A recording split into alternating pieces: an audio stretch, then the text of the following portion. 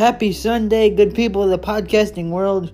Welcome to this edition of Storytime with Pete, and I am just about to head out on the road because on this day we are celebrating my birthday a little early. Normally my birthday's on the 19th, but as I said earlier in the week, my sister's got a procedure she's got going on that day, so she's not going to be able to celebrate on my actual birthday, so we're doing things a little early this year. And also today, as I said, we're gonna go to Costco, check a few things out, and one of which is a brand new pair of glasses for me. I'm gonna get a new pair of glasses.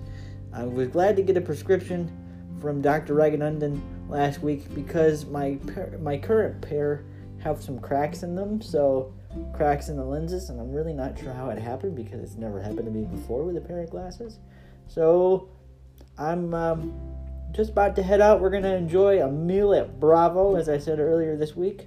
I'm going to hit the road in just a few minutes here. So whatever you're doing, whether you're having family time or an easygoing Sunday, just enjoy your day, okay?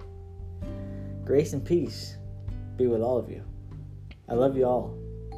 Talk to you again soon. Bye.